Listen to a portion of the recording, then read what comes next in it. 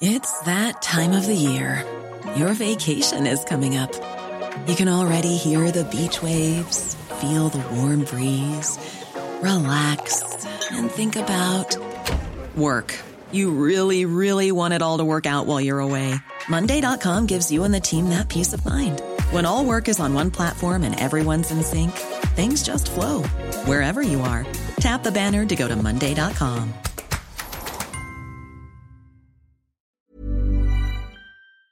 Hi, I'm Lawrence Dallaglio, host of the Evening Standard Rugby Podcast, brought to you in partnership with QBE Business Insurance. The show is available to listen to now and right up to the end of the season, when the winners of the Champions Cup will be crowned at Tottenham Hotspur Stadium, and the fight for the Premiership title will be decided at Twickenham.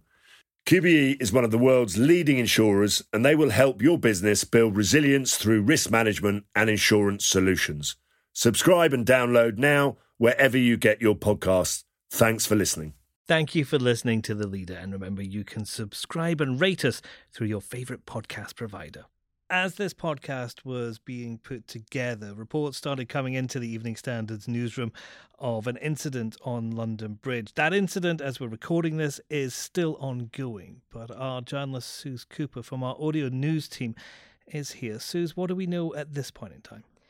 Well, we heard that just before 2 o'clock today, police were called to London Bridge. They've now declared this a major incident. The reports initially were of gunshots. We've since found out that someone has been injured in a knife attack, possibly more than one person. As we say, this is a breaking story at the moment. We're not totally clear on all the details. We believe a man has been shot by police at London Bridge. There's total confusion in that area of London at the moment. And we're seeing a lot of reaction on social media, a lot of people sharing videos and images. It does look like pandemonium over there. That's right. There's a lot coming through on social media at the moment. On Twitter, there have been videos and photos as well. Photos of lots of emergency service vehicles just parked up there on the bridge. People being held back, crowds of people being held back on the footpath there, but also a video of someone lying on the ground, kind of being tackled to the ground by police, as armed police are kind of surrounding that area as well. So yeah, lots of confusion. Reports of people on Twitter kind of saying that there's an air of panic. It's very, very tense over there. Police are saying that they're now evacuating the buildings, but they're doing that kind of premises by premises, so people are having to stay where they are and wait until the police tell them they can leave. Borough Market was the first area that they evacuated there. Obviously that was very busy. It's just after lunchtime on Friday in the centre of London. This sort of thing always worries London. Borough Market is an area, and we don't know what's happening here, but Borough Market is an area that was targeted by terrorists previously, that London Bridge area. London worries about these things, doesn't it? Yes, and of course we have to remember that, there's kind of history of terrorist attacks happening on bridges in London in recent memory. So something like this really does kind of get people thinking. Of course, the police aren't at all saying that this at the moment is a terrorist incident, but it is certainly being labelled as a major incident, and details are coming through on it all the time. And the response is very significant from the emergency services. Suze Cooper, thank you very much. And you can keep up to date with what's happening at London Bridge on our website, standard.co.uk. Now, from the Evening Standard in London, this is The Leader. Evening Standard, it's your Evening Standard.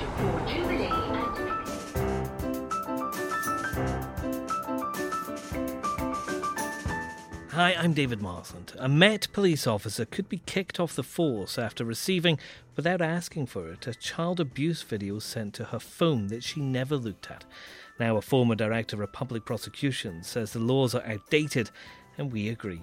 The Met has to enforce the law when it's dealing with criminal matters. When it comes to a disciplinary matter, there's a little bit more discretion. There are sanctions that they can apply which fall short of sacking an officer who's given such good service for so many years. Our Home Affairs editor Martin Bentham explains why we think Superintendent Novelet Robin Williams should keep her job. Also, I mean, in some ways, it's a very old-fashioned message movie, but it really is saying, don't buy into this. Film critic Charlotte O'Sullivan urges everyone to see Blue Story. Now, View Cinemas has lifted its ban on the film.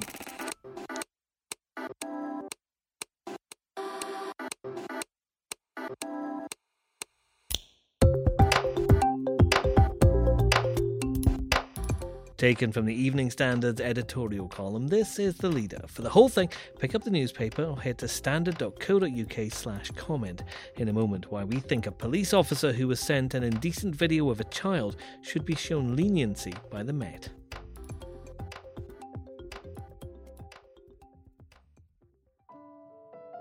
Novelist Robin Williams is one of Scotland Yard's top officers with a 36-year-long career and a commendation for her work after the Grenfell Tower disaster.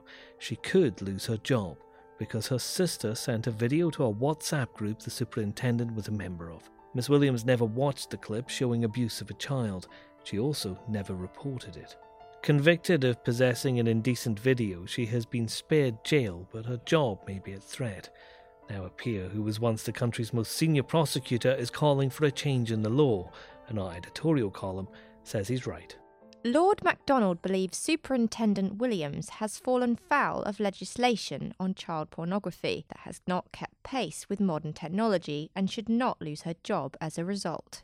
Her failure was to retain the clip on her phone and deny knowledge of it when she was aware of its unlawful content, rather than deleting it or reporting it to police colleagues. That was an error of judgment which left her in breach of the law and ultimately brought about her conviction. Such a mistake is, of course, regrettable, but should not merit dismissal, particularly when balanced against the many achievements of Superintendent Williams' career. Common sense must prevail. She should keep her job. Home Affairs editor Martin Bentham, this is a case involving an officer with a 36-year exemplary career, as we've explained in our editorial column today. What's actually happened here? Superintendent Robin Williams was sent a WhatsApp message by her sister containing a clip of child abuse, and her sister has been convicted of it as a sister's partner, and Robin Williams, who received this, didn't solicit it, never viewed it, but the law is such that the possession of that type of material is an offence in itself. And one of the problems, I think, was that the jury found that she had claimed she wasn't aware of this video at all.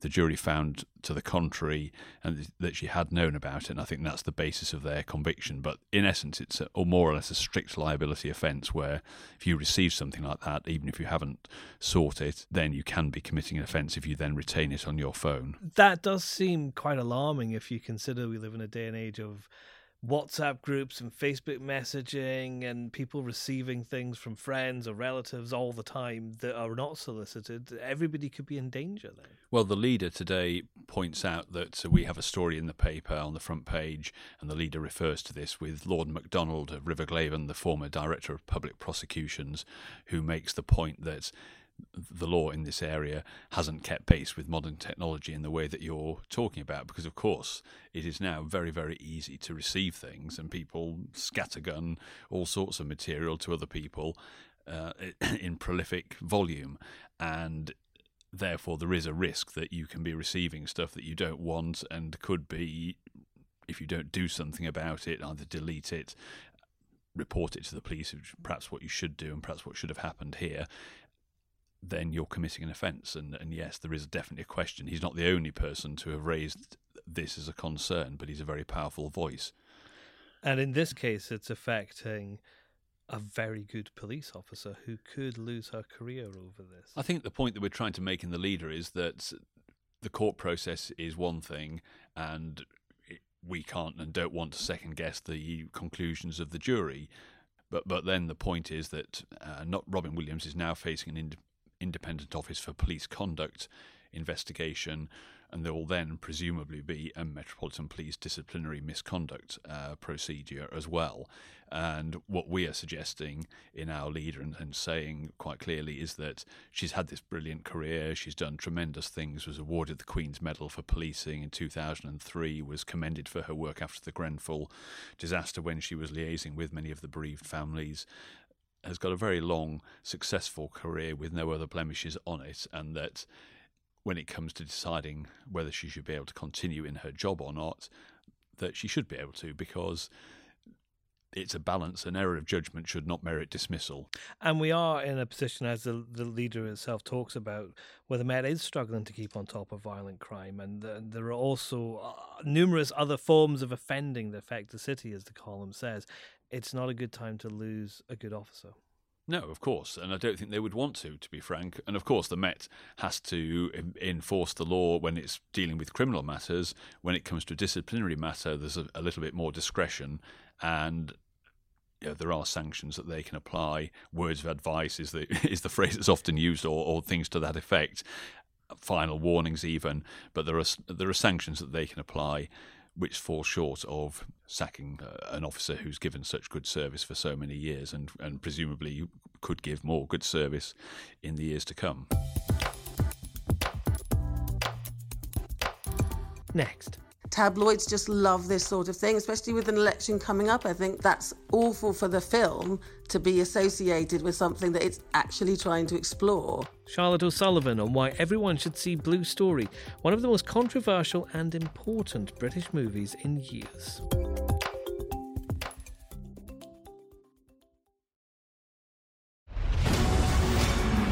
For a night, sometimes innocence die. Mothers burying their sons, man. That's my son in there. I'm his mother, and no one ain't come to tell me nothing. With an estimated budget of around £1 million, Blue Story was a small debut feature on London gang culture by an unknown director that critics liked, but few had heard of. Then this happened.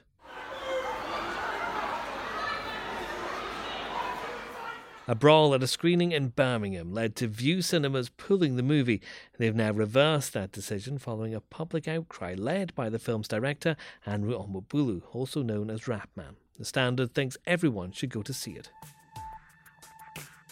The return of the film Blue Story to the nation's cinema screens is the right decision, and one that ultimately should lead to less violence, not more. The reason for this, as our film reviewer Charlotte O'Sullivan points out in our newspaper, is that in its depiction of London gang conflict, Blue Story is ultimately about the futility and waste of such violence. It's the reverse of glorifying gang life, and done in a witty, entertaining way that has already been drawing large numbers of the young people most vulnerable to becoming involved. In short, it conveys a positive message in the right way to hit home. It's great that Londoners can see it. Well, our film reviewer Charlotte O'Sullivan joins me now from outside the newsroom. Charlotte, is Blue Story any good? This is a fabulous movie that people should be seeing, even if there was no controversy. What's nice about the film is it's exploring violence, so it's very topical, but it's just also got lots of very tender, intimate scenes between a boy and his girlfriend, boy and his brother. It's very relatable, and some of it's very low-key. This movie, it's very much a London story, isn't it? It's London that's going up on that screen. That's right, and South East London, so it's not the sort of London that you see in Last Christmas. It's London that you don't always see on the big screen. You get so involved in these characters' lives, and they're interesting and they are funny, so it's sort of a big plug for Londoners as well as London. And the director, Rapman, is he a true talent, do you think? What's amazing is this is his first film, and he's just hit the ground running. He made some short films that were shown on YouTube, but this is an expansion. So he's great behind the camera and he's great in front of the camera. And of course, this isn't some Hollywood director coming in and giving a morality tale based on their own knowledge. Rapman lived this life, didn't he? Exactly, and it is based on things that happened to his friends. The language is so authentic, and it's talking to black kids, black working class kids, and it's not trying to pander to white viewers, which is just so unusual. It's interesting, isn't it, that the studio Paramount, which is a really big studio, is really backing him on this. They've offered to pay for extra security at cinemas. Yeah, you can tell they know he's a good thing. They're proud of the film. They're not scared of all these tabloid headlines. They just know that they're onto a good thing. And I think it's going to be worth it, because he's going to probably stick with them. They've stuck by him and he'll be loyal to them. Sometimes controversy can help a film like this, because this was a fairly low budget, fairly low profile movie from a first time director, and suddenly it's national news, so more people are going to see it. That's right. The controversy has turned it into an event. People have made decisions a bit too quickly, and tabloids just love this sort of thing, especially with an election coming up. I think it's been sort of used for sort of, England in chaos sort of editorials. That's awful for the film to be associated with something that it's actually trying to explore. It's in no way promoting violence. It's not glorifying violence. It's just trying to look at this problem from a new angle. It's actually saying, think about the boy, not the weapon. Think about what's going to happen to him. I mean, in some ways, it's a very old-fashioned message movie. It's done with so much style and humour, but it really is saying, don't buy into this. It's aimed at kids who might be seduced by this kind of life and saying, you will be destroyed by it. It's moving. You don't need an excuse to go and see it. And that's The Leader. Please do subscribe and rate us. We always like to hear what you think. And also try out our audio news bulletins. You can get them through your smart speaker by asking for the news from the Evening Standard. There's a new one every weekday at 7 a.m. This podcast is back at 4 p.m. on Monday.